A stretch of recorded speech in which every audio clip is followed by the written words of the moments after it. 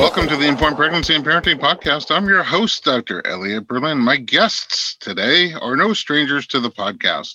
When these besties started their families, they sought to work together and create a cozy community for other moms and families all over the world. Their wildly popular blog discusses the comedy, beauty, and complexity of pregnancy and parenthood in a very open way, which I can only describe as uncomfortably refreshing. I'm so excited about their new book, The Zen Mama Guide to Finding Your Rhythm in Pregnancy, Birth, and Beyond. Zen Mamas Teresa Palmer and Sarah Wright Olson, welcome back to the podcast. Thanks for having Dr. us. B.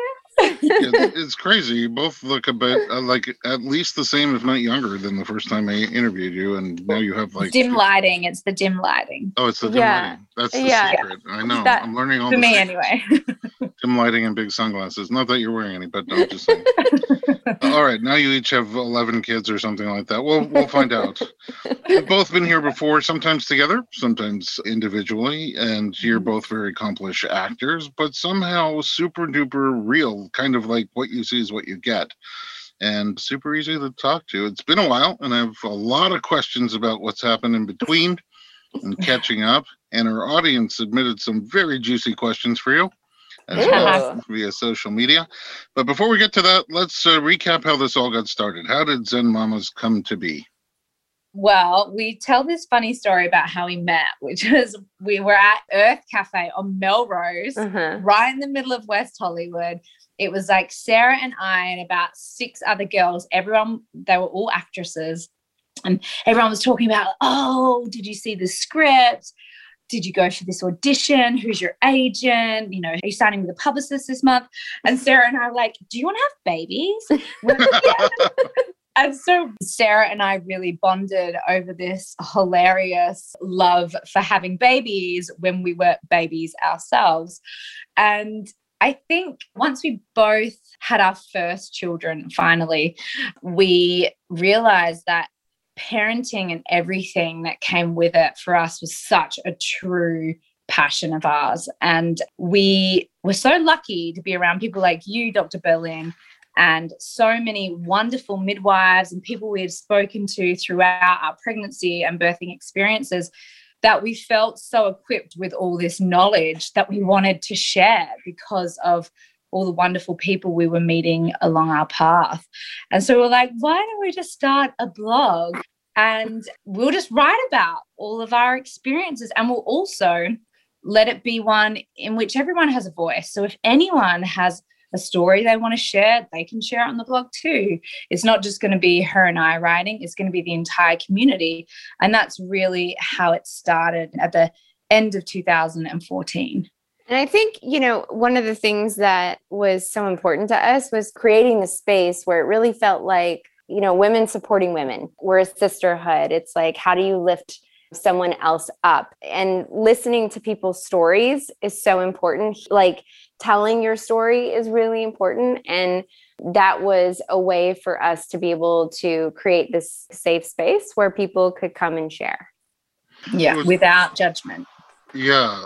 It's kind of interesting because both of you separately threw me off when I would work with you, because you would be like, how are you doing? And how's your family? And what's going on? And I'm like, me? It's not about me. It's about you. But like, there's this genuine interest and like warmth and curiosity. And it's always refreshing. And I think that probably anybody who connects with you, whether through the blog or the book, is going to feel that and flock towards it and bring all their other mommy friends. So, I mean, personally, I just wanted to talk about scripts and auditions, but I guess we'll talk about this more.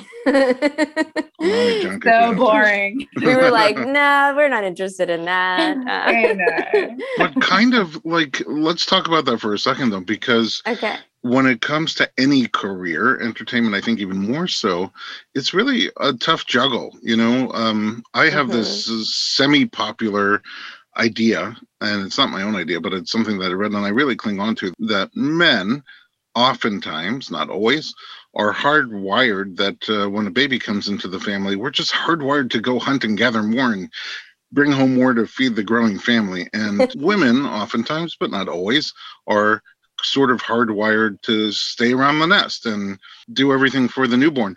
And in today's day and age, it doesn't often work like that. First of all, gender roles are all over the place. You can do whatever you want to, and things are a lot less traditional than they once were. But even so, like, men get rewarded for going out and working more, but women are kind of split, pulled in between being home around the nest and going out and working. And I see a lot of people struggle with that in general, but in entertainment even more so, to be able to go out and audition and take roles and sometimes have to travel very far away for whatever it is that you're shooting. So I see just this trend where a lot of women in entertainment don't have babies until their late 30s or early 40s. But you guys are like 19 and you each have a bunch of kids. So. Not true. We were overly ambitious. Yeah. All of it. How do you do that? How do you juggle those things? And especially with your partners also in entertainment? You know, it's interesting because I think when I first became a mama, I definitely was like, I'm going to work and I'm going to be a mom, and I'm always going to have my kid with me and they're always going to come with me to set. And that's really great when you're like working in the same town as your partner, right? So like Eric works in LA, and when Wyatt was first born, I was able to do a show that worked here in LA as well. And then stuff was sort of coming to me later that was after that experience that was out of town. And I think there was a lot of, conversation like, okay, do I go shoot something out of town? I mean, because he was definitely going to be shooting here. So it's always this sort of like conversation that comes up. Is it worth it? And what is it that is really important to me? What do I want to do? Do I want to go in Canada and shoot a show and, take my kids with me and be away from my husband? Is that how I want to spend the next 8 months of my life, or going back and forth? Or do I want to try to find something here and just do a project that I really love? And if that comes my way, great. And if not, that's okay too.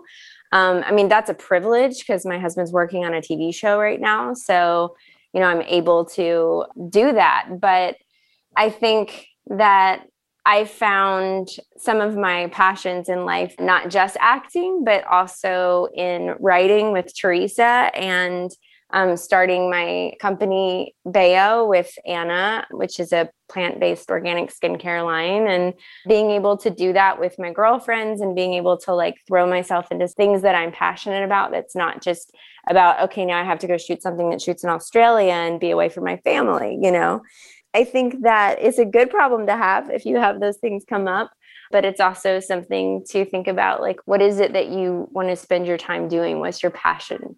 And what's important to you when you have a family, and what are you able to do? What's coming your way? And for me, then I like to try to work here if I can. And if I can't, and we need, to do something else, then we'll try to go somewhere else with it. But I think when people hear that from someone in acting, the assumption is that you're going to have like a dozen people just doing everything for your kids. But I've never seen you, like right now you're sitting on a ball bouncing a baby.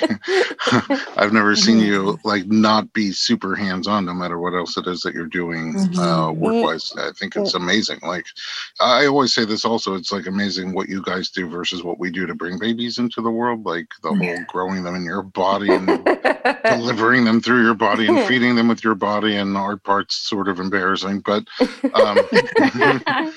but then to be pulled in two different directions and juggle all of that and somehow still take care of us toddlers, husbands, is kind of amazing. Well, your support system is really important too. I mean, that's, part of it is that a lot of times you have family members, right, that can come and help you. And we don't have family here. So I do have an amazing nanny / doula / best friend of mine, Sonia, who I don't know how our life would work without her as our teammate, but it's just so nice to have that support for sure. And that I'm able to have that support with her. And Teresa, you traveled around the world while your family was growing. How was that? It was good. Look, I'm in a different situation to Sarah in that my husband, he's an independent filmmaker. So he actually writes. So he can come on the road with us, which means we really have that flexibility to be able to travel. So I live half of the time in Australia. And then I was living in Wales. I was shooting a show there.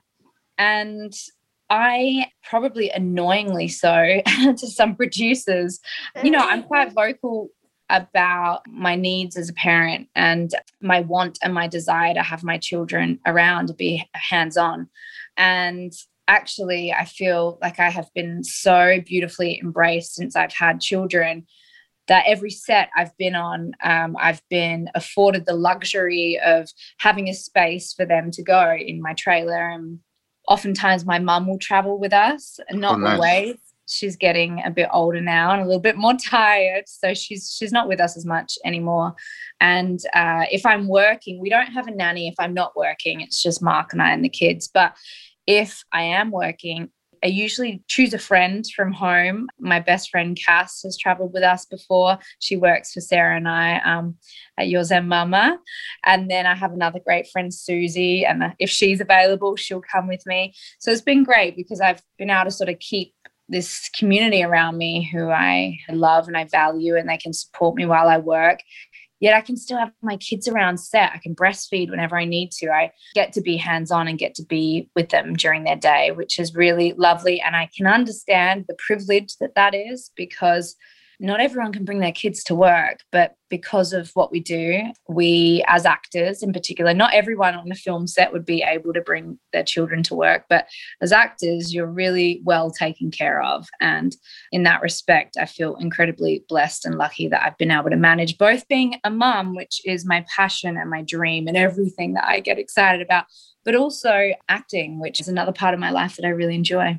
I vaguely remember you going to an award ceremony and having like a hotel room across the street so you can run out. Yeah, and I borrowed Sarah's nanny because I didn't have a nanny. And I was like, Sarah, do you mind? Can I steal her for one night? And she sat in this hotel room, and I was at the Golden Globes, and I would just race up in my dress and be like, Sonia, is everything okay? And of course, she's like a baby whisperer and was amazing with my little 3-week-old Forrest. Wow. And I'd go and breastfeed, and then she helped me zip back into my dress and I'd run back down again. That's amazing. She was great. All right, we're going to take a quick break. When we come back, I have lots of questions about finding your rhythm in pregnancy, birth, and beyond.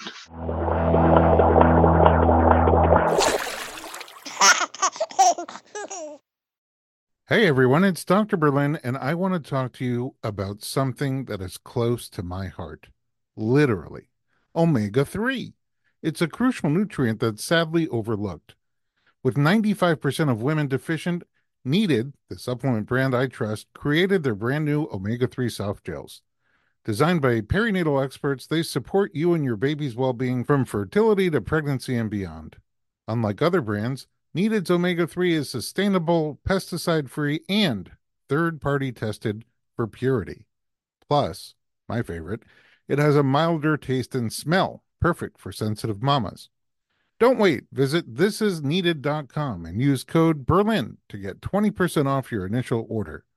Experience the needed difference, consciously crafted for your health and the planet. Look, Bumble knows you're exhausted by dating. All the, must not take yourself too seriously, and 6'1" since that matters, and what do I even say other than, hey?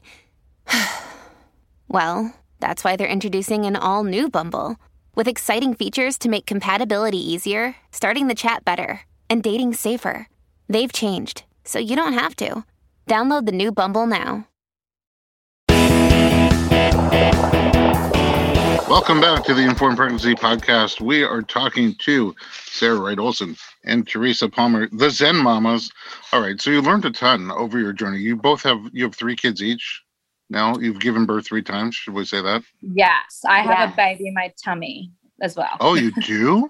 I do. Do you want to see my tummy? I'll show you. Look how massive this is. Oh my God. This is only 14 weeks. What?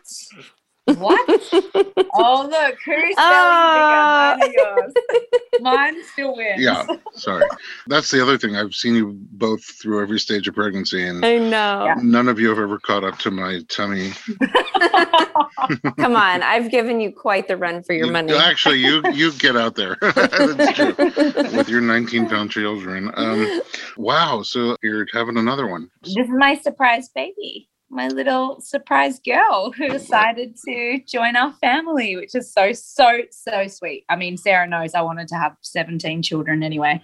So this little blessing came along. A dozen more surprises and you'll be there. And Mark's like, no way. No way. He doesn't want any more. He's like, I'm closing up shop. We are done after this baby. Hopefully I can convince him. I found out the woman decides, I thought we were only going to have 2. Yeah. You had a nice surprise there, didn't you? Yeah, now we have 4. I don't know. She's very convincing. So what are some of the things that you've found out the hard way that nobody told you that you wish you would have known? One thing for me is actually this is just a very specific birthing thing. In my first birth, I had read a bunch of books, not necessarily all the ones I should have read, but I had a posterior baby and I didn't really know what that meant. And now obviously having the perspective and knowing how I'm able to help with optimal birthing positioning, I wish I had done that because I had such a very arduous 2-day long labor, which was just stop and start, and I had pre-ruptured membranes, so my waters broke and labor didn't kickstart. And it's just funny because then obviously with my second baby I had a posterior baby again, but I was like, right, now I know what to do. And I did spinning babies and I did all the different things to help turn the baby and just get the baby in the right position. So that's just a very specific thing that I wish I could go back to myself, who went through those 2 days of being like, what's happening? Oh my God, my back is breaking. Poor Sarah, she was at my birth. She was putting all her weight, her and Mark together, putting so much counter pressure on my back. And I was still like, help, I'm dying. Oh gosh, I can't even imagine that. I have no idea if I had pain in my back. You had pain in your tailbone. Oh, that's right. On your tailbone a lot. Oh, I think every birth, actually, I've had pain in my tailbone. Yeah. In the birth with Winter, I also had crazy tailbone pain. That I'm sure that's a positioning thing. Yeah, for me, I think going back, gosh, I don't think I realized, and it was really wonderful that I had this great doula my first time around. Anna Paula was an incredible birthing doula. And she had told me to set something up for myself because I didn't have family here. She's like, if there's any way that you can have friends come over and help you with food, or, have someone come by just once a week and help you do laundry or something. Because she knew that my husband was going to be going back to work and working, 14 to 16 hours a day on the show at that time. So she kind of pushed me to make some choices for my afterbirth plan. And I ended up hiring a postpartum doula just for a couple days a week. And it was the greatest thing ever to be able to have that. And then I also had friends who came by and helped me with laundry and helped me with food. And not having any support would have been really tough because during labor, I actually popped a rib. Is that how you would say it? Yeah. I remember. You remember that? So a rib kind of popped on my chest and I wasn't able to pick up the baby on my own for the first couple of weeks. And so I needed a lot of help. It was super painful to do that. So I don't know. I'm glad that she had that. I would not have known that had she not mentioned oh, you might actually need some help. I was like, oh, I can do it all. I'll be fine.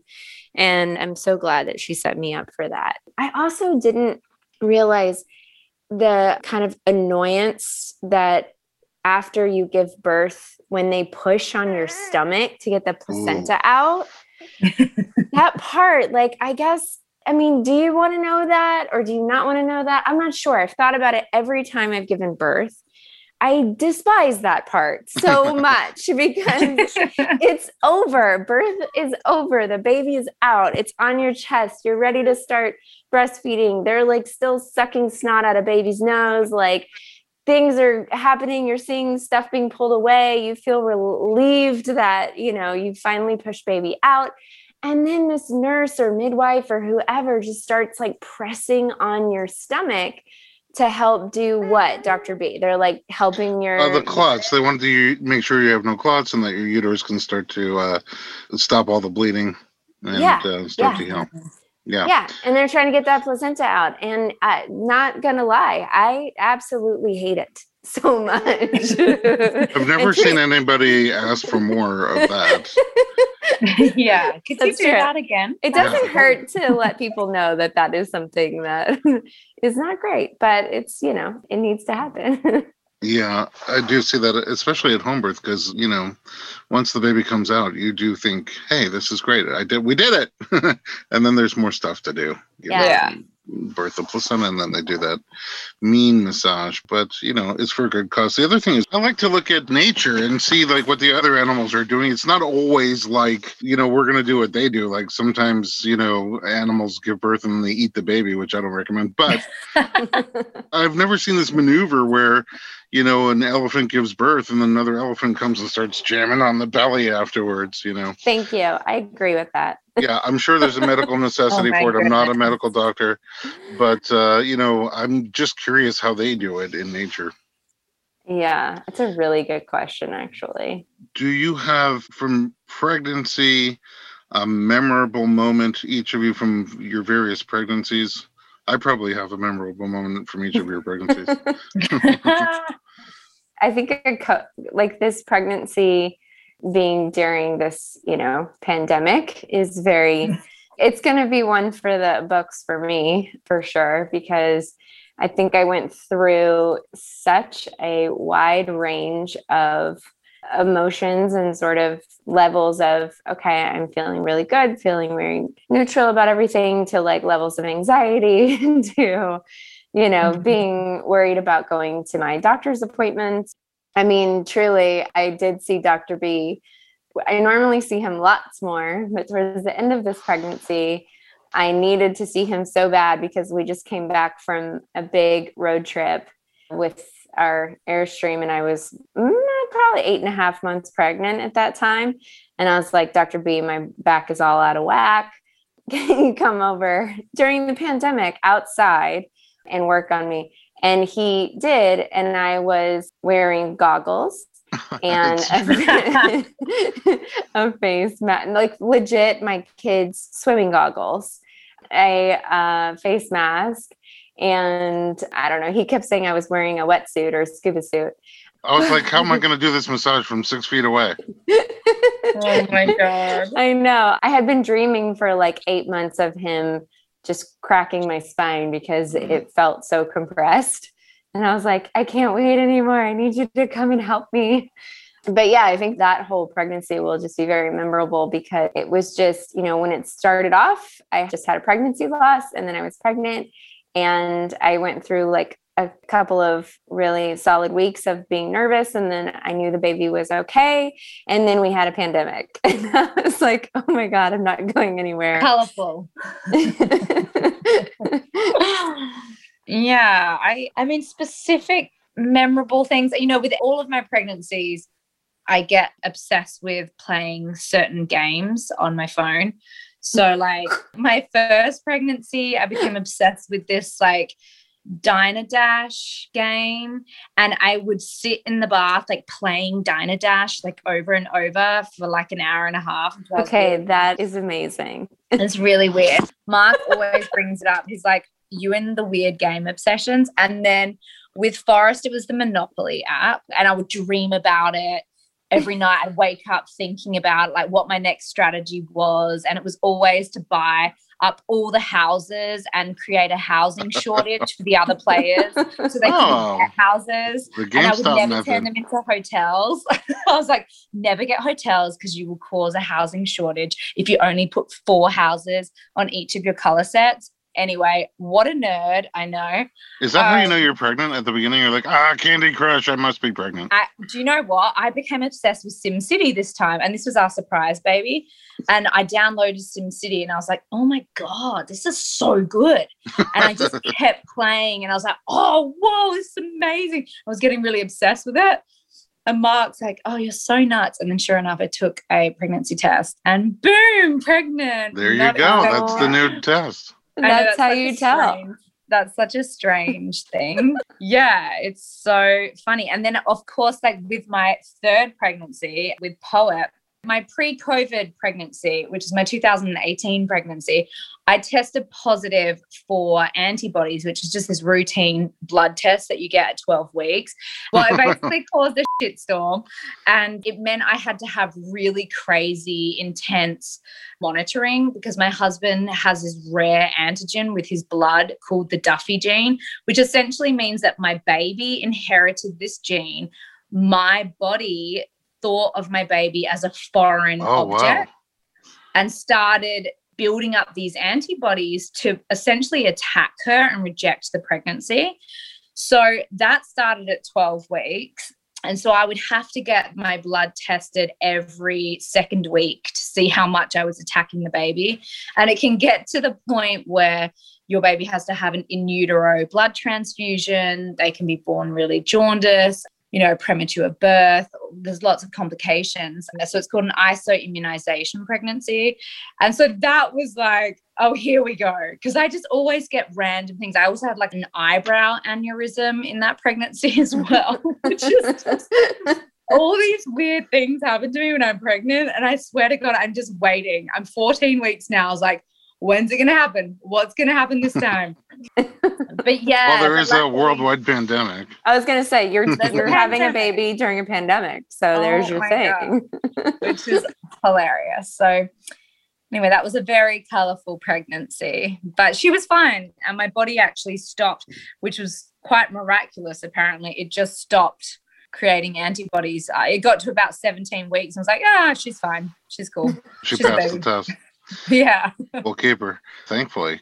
Your blog and now your book really talk about everything. I know that the title is Finding a Rhythm in Pregnancy, Birth, and Beyond, but you talk about pre-pregnancy, pregnancy, all the different stages, getting ready for birth, birth itself, postpartum, early parenting.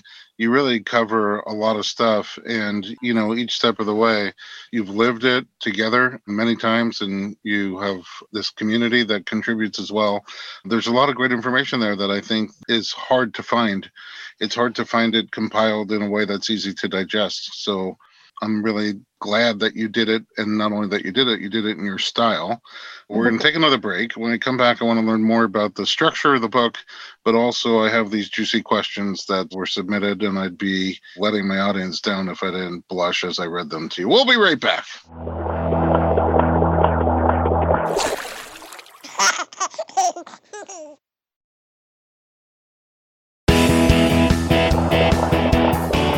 Welcome back to the Informed Pregnancy Podcast. We are talking to Teresa Palmer and Sarah Wright Olsen. So let's talk about this. I put out on social media, I'm like, I am interviewing the Zen Mamas tonight. What do you want to know?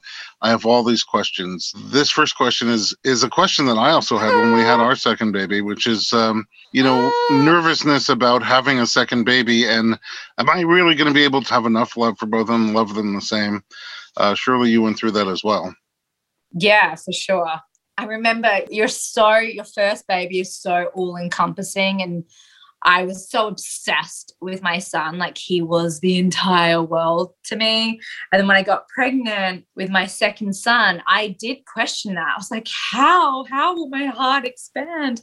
But it just does. And then your love grows infinitely.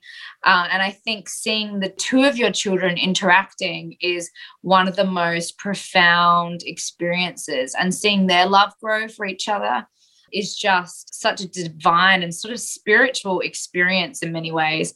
And, it's always the cliche, your heart just grows bigger. It really does. But I think you love your children with every bit of your being, but you love each of them individually and differently and uniquely. And it's just such an interesting thing because love can't be, I always say this, if one of my kids is like, do you love daddy more than me? Or do you love Forrest more than me? I was like, love can't be measured like that. Love is just a big, beautiful, incredible feeling. And you guys are loved more than I could ever explain.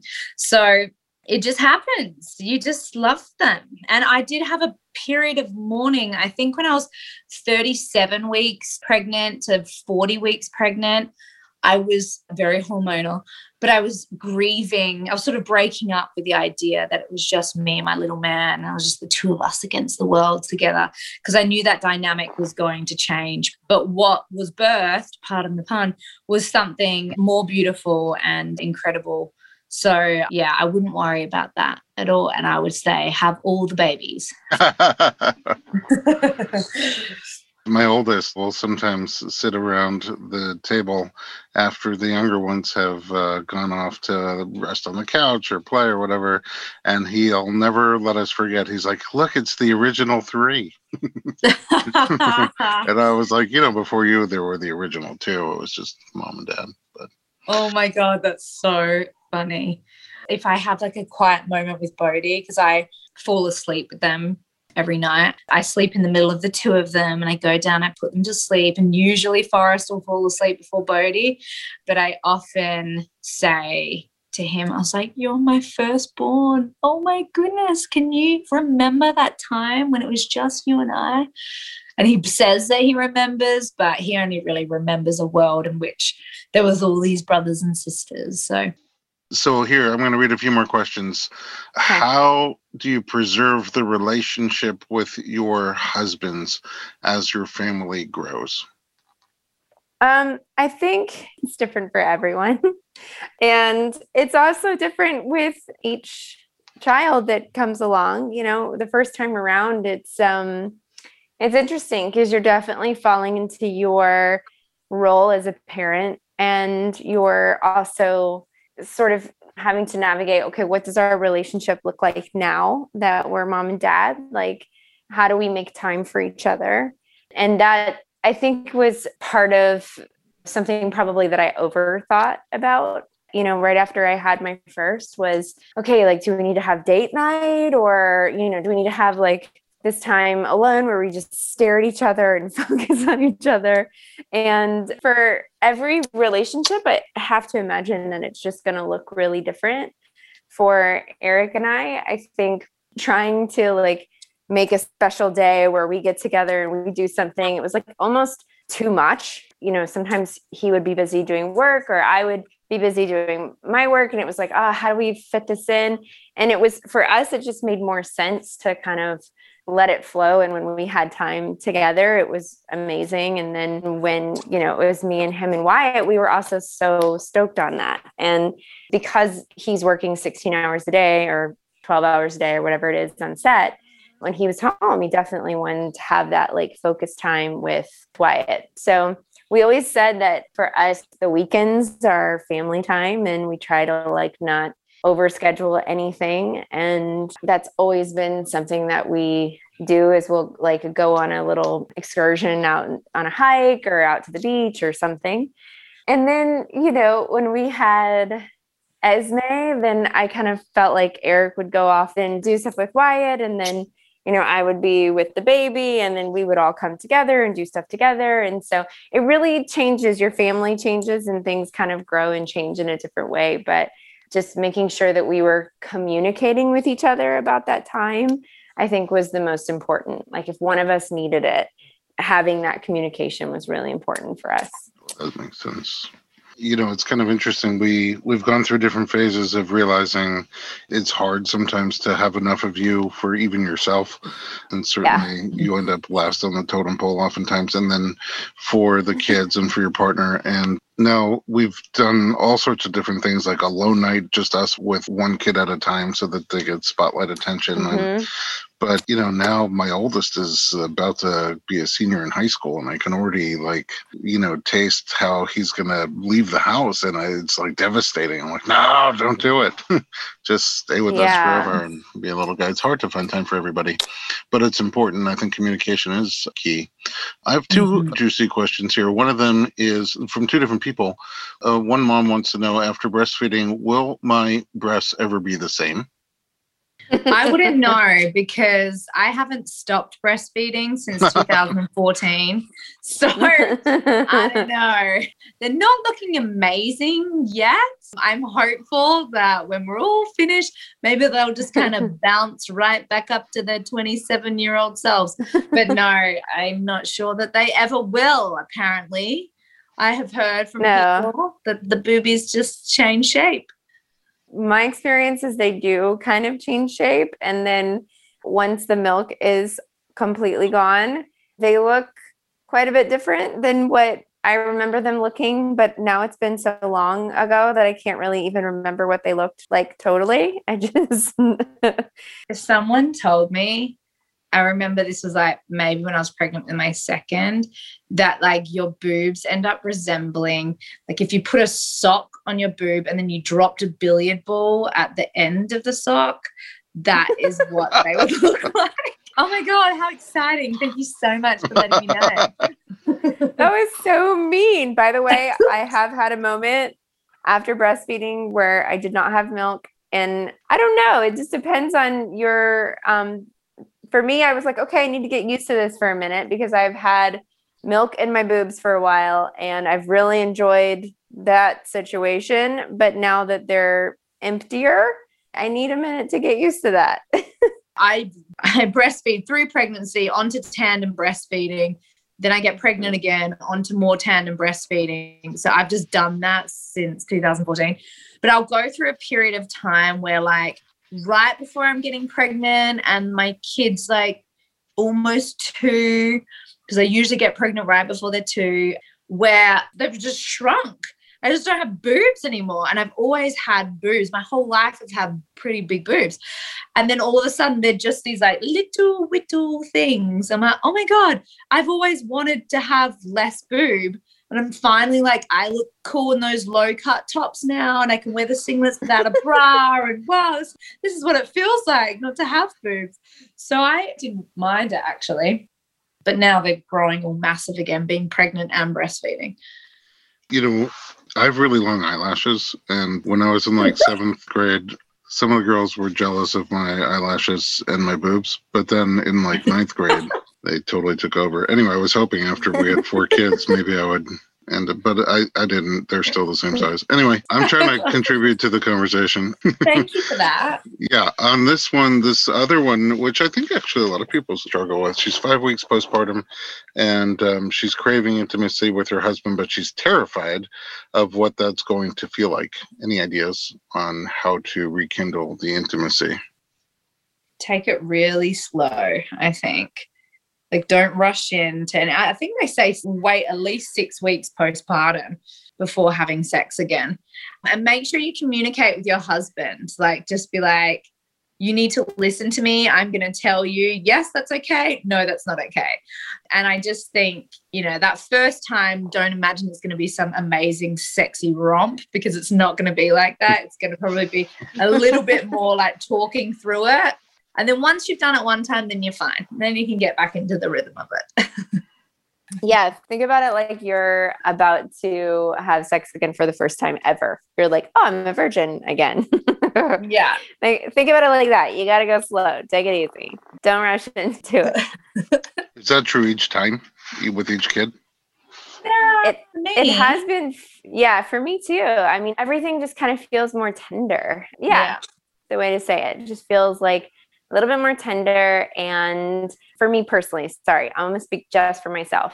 I personally feel a little bit more aware of my body and everything that it's gone through. So at that time, I think I want to be a little bit gentler to myself. I'll say as well, it also depends on how your birth went too. So yeah, I had some vaginal trauma with my first birth, and I tore right up by the little sensitive spot up there. And Ooh. that was so bloody painful. I got to tell you, I was not interested in doing it for so long. I was like, no one even gets to be down there at all. Like, go away. But then with my second, and that was a land birth. I call it a land birth. As opposed to water. Yes. And I was on my back, pushing in that position, all the things that I had read not to do. But anyway, that's what I ended up doing. Was I had just sort of a vaginal birth, a natural birth, but I tore, and your placenta gets stuck, and they have to do a manual extraction. Oh, wow. Just that whole area, was not interested in having anyone near it for so long.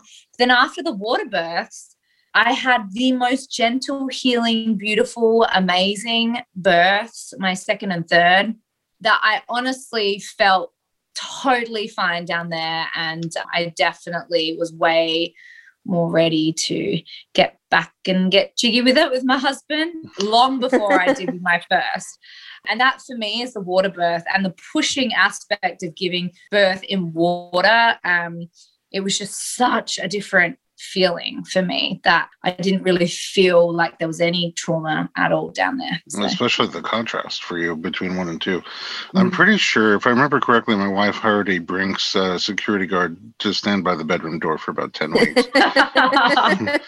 You also feel really touched out, I think, too, because you have a baby on you at all times. Yeah. And you're all milky and leaky. And I don't think what anybody understands either is that when you've been like caring for a newborn, changing your milk shirt, changing your like giant granny panties, doing all the things that you've been doing over the past, 6 to 10 weeks or whatever that ends up happening, then you're right, Teresa, with like the feeling touched out aspect, you feel, or at least I did, I felt a little bit like the only real time that I would have any time for myself was like if I was like walking to go take a shower or something. So you're kind of like, where do we fit this in? Because I need to like sleep, take care of the baby, breastfeed, like all that stuff too. So video games, it's not easy.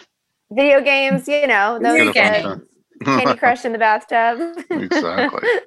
All right. So, I mean, by way of example, there's nothing that you're not willing to talk about openly and honestly. And the book proves that as well. So how did you lay out the book? Well, we wanted to, I think we both had the same experience when we were pregnant with our first babies, that we couldn't find everything in the one book. It was either a book on pregnancy or a book on breastfeeding or a book on fertility. We were really adamant that we would have a one-stop shop book, which would take you on the full journey, thinking about getting pregnant, your fertility journey, talking about infertility, pregnancy loss, if that happens, then the pregnancy, the birth, and then the postpartum period. So initially we got together and I think, we just sort of divvied up the different chapters to each other, like, all right, I'll write chapter 1, you write chapter 2. And when we first handed in the manuscript, it was like 100,000 plus words. And I was like, no, like, this is going to be cut in half. And so we had to kill a lot of our darlings, but it was quite therapeutic because it's just for us, we feel like it's these little gems that have made it in there. And we're really, really excited. I was going to say, Dr. B, I remember when I was very first telling you about the book, and I remember telling you like what our idea for it was, is how we wanted to go from exactly what Teresa said, like from like your first initial thought of wanting to have a baby all the way through the postpartum period. And you were like, is this book going to be like 100,000 pages long? Like, yeah, because it sounds like, like a 3 or 4 volume book. You might as well just throw in there like menopause, hospice care, and burial. I actually was working on a little kid's book about pregnancy, and even there, I broke it up into first trimester, second, third, and then fourth trimester, which is kind of a weird thing to say, fourth trimester, but y'all know what I mean. We know what it means. Is there a thing, because I have a thing that I have in my head that I feel like when I bring it up to somebody during pregnancy, they have never heard about it, and they never find out about it until the moment it happened. I'll tell you what mine is, and then Let me know if you each have something like that that people are just totally bewildered by. For me, it's the groupie strep positive or just a swab. You know, they don't find out about it until the doctor's coming at them with that swab, you know? And they're like, what's this now? And I'm like, oh, we're just checking for this bacteria. And if you have it, you can't labor at home. You need to come to the hospital right away. And we're going to give you IV antibiotics every 4 hours. And like, that's kind of stuff it would be nice to know about ahead of time. Yeah, I think you experienced that, Sarah. Did you have positive? Yeah, I did. I actually had it with my second and third pregnancy. I had it, and much more like crazed over it the first time, where I was like trying garlic up inside of me and yogurt, and like I did so many amazing things, but I still ended up having to do antibiotics. You had more like things in 7-Eleven. Yeah, I did. I actually found my list the other day. It was like 15 things long of like what I was trying to do to get that count down. And you did get it down, just not enough to, right? Yeah. Yeah, it was really close. I mean, I only had 7 days to do it. So I was doing a lot of work on that region in 7 days. But even then, had you like been able to think it through a month earlier, then you would have had time to prepare for it and see what might be possible. Anyway, that's like a big aha moment for me that now I always try to tell people like at 20 weeks, just know this is coming and prepare for it ahead of time. There's another thing that you can't really prepare for, but if you know what it is while you're in labor, I think it's really helpful. So I attended Sarah's birth, her first birth, her home birth, and she had this thing called a cervical lip, which you know what that is, Dr. B, where like the cervix swells up like right when you're 9.5 centimeters dilated, and sort of labor kind of stalls in a way because the baby can't progress past the cervix because it's sort of swollen. And the midwife, I mean, it's horrendous, especially, you know, Sarah didn't have any pain relief. So the midwife goes up and sort of holds it back while you have to push with all your might to get the baby's head past the lip. Now, because I had seen that and I had heard that term, I'd never heard of it before until it was happening to Sarah. It happened to me with Poet, and I knew I was like having the most just in strong, intense rushes, one straight after, like just on top of each other. But I knew I wasn't ready to push yet. I was feeling up there and I could feel that I had a cervical lip. And I said to my midwife, I think I've got a lip. I think I've got a cervical lip because I'm having the strongest contractions I've had and I should be pushing. I know that feeling. I should be moving into the pushing stage or the breathing down stage. And I was like, I swear to God, I have a cervical lip. And sure enough, she went up there and I did. And I had to do the same thing that I had seen Sarah do like 6 years earlier and like squat on the toilet while she held it back. And I pushed, and it only took maybe 2 really, really strong pushes while she was holding it back for her head to come right down. And then she was born in 4 minutes. But that's just something I had never read about. I didn't even know that could happen. And I didn't realize that you can be aware of it as a birthing mother. You don't need your midwife to say, oh, this is what's going on. Yeah, and if I hadn't have been privy to it in Sarah's birth, I wouldn't have known exactly how to handle that moment. And apparently it happens, I'm expecting it's going to happen again with the 4th. So once you've had it once, they say that oftentimes it'll happen again. I've had it with every birth. I have every single birth now. And I literally, this last time I looked at my doctor and I said to him like, oh my gosh, this is just my thing, you know, like this must just be my thing. And I swear he has to have such strong like forearm strength to hold that back for me because it doesn't happen for me quickly like it did for you that time, Teresa. Like I have a 14-minute video where it was only part of him doing that, but he has to have his hand up there holding the lip back as I'm trying to get the baby's head past. So you can hear him on the video like, okay, you got to get my finger out. Like you have to keep pushing. And I have to like push past the lip and him holding it. It just occurred, Teresa, you could just pretend like it's a video game. You got to You got it. Yeah, and then you're like, let's do it again. Okay. Maybe I went too far. I think the thing I always hear, Dr. B, is people asking and talking about poop. They like always want to know, like, Yes. oh, I'm so afraid about pooping and whatever. And, you know, I got to be honest, like, there's so much poop involved with my births. I've had 3 births, and there is no holding back on the amount of poo that happens when I am giving birth, especially I've caught your poo before. You've caught my poo. Eric's caught my poo. And apparently, like, the people around you just become these like wonderfully loving people that just don't even let you see it. So they just kind of like quickly take the wee pads away. So like you don't see, you don't see that it happens. But my dear friend Sonia is a doula, and she's like, that's just part of it. Like, you know, she actually had this wonderful thing that she said to explain, which is going to horrify some people who are listening to this. But there's this point where the head is kind of like pressing, and it's like toothpaste, like the head is pressing through and like squeezing everything out. So like everything has to come out. And you know what? She's right. And when that moment happens, like everybody in the room's kind of cheering because they're like, okay, that means baby's like further down and we're getting into this spot. Yeah, we're getting into this place. So that's a really good one. You know, people either don't know about it or overthink it. They overthink it. Yes. They overthink it. And the truth is, I've been to a lot of births. I've been to a Sarah birth. I've never had the pleasure of catching any real poo, though. Although I do remember when your little guy was like looking, somebody said something about poo, and he like went to look if you pooped or not. True. I said that I had the poo, and he was like, I don't see any. You know, he lifted up your little tummy skirt or whatever you were wearing. That's right. Yeah, so I will say this. Generally speaking, it's not logs and logs of poo. It's slivers.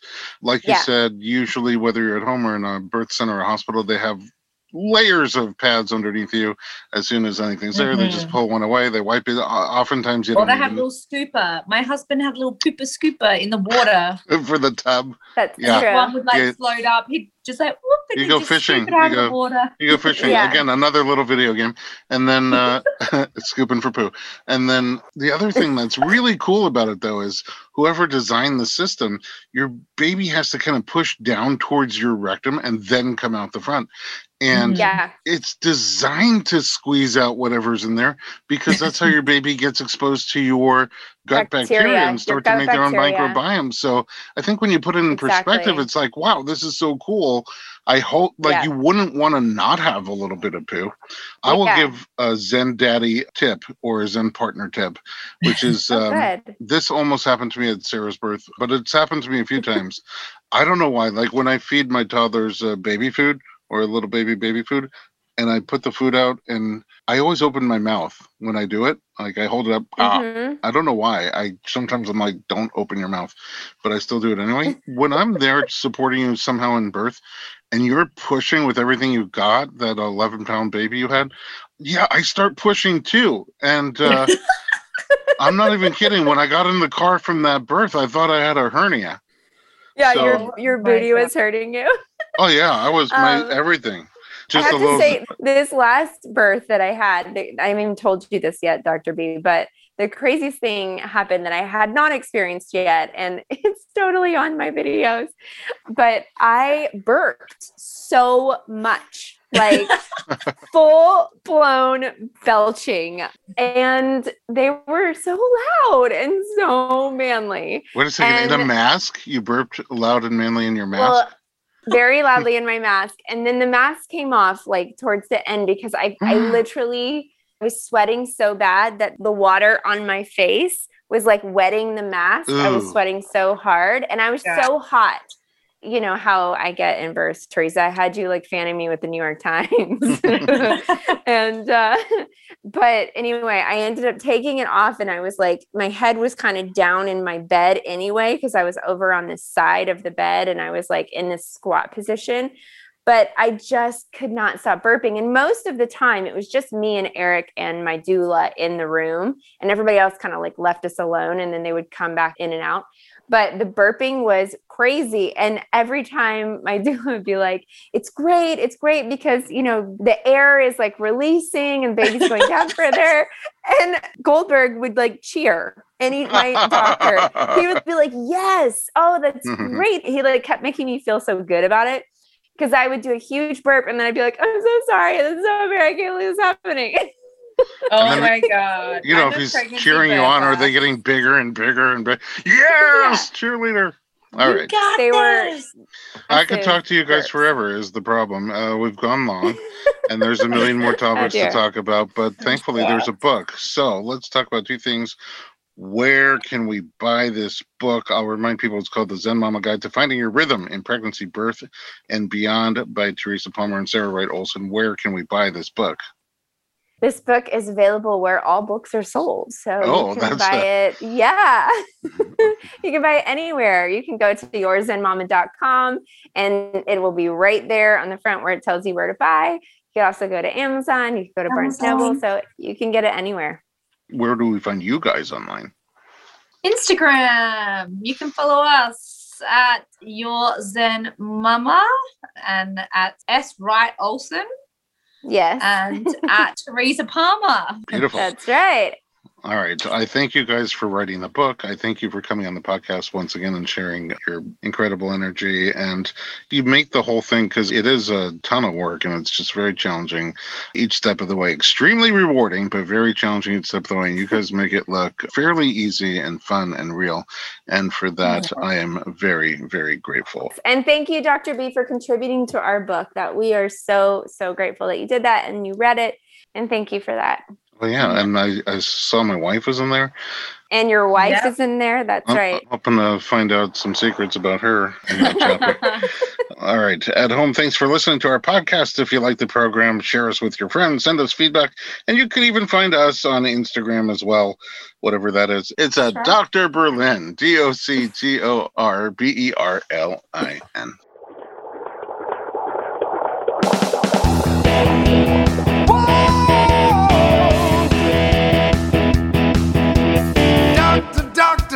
Give me the news, I got a whole lot of questions for you. This kid's gonna test my will, I got a lot to learn and my baby's due.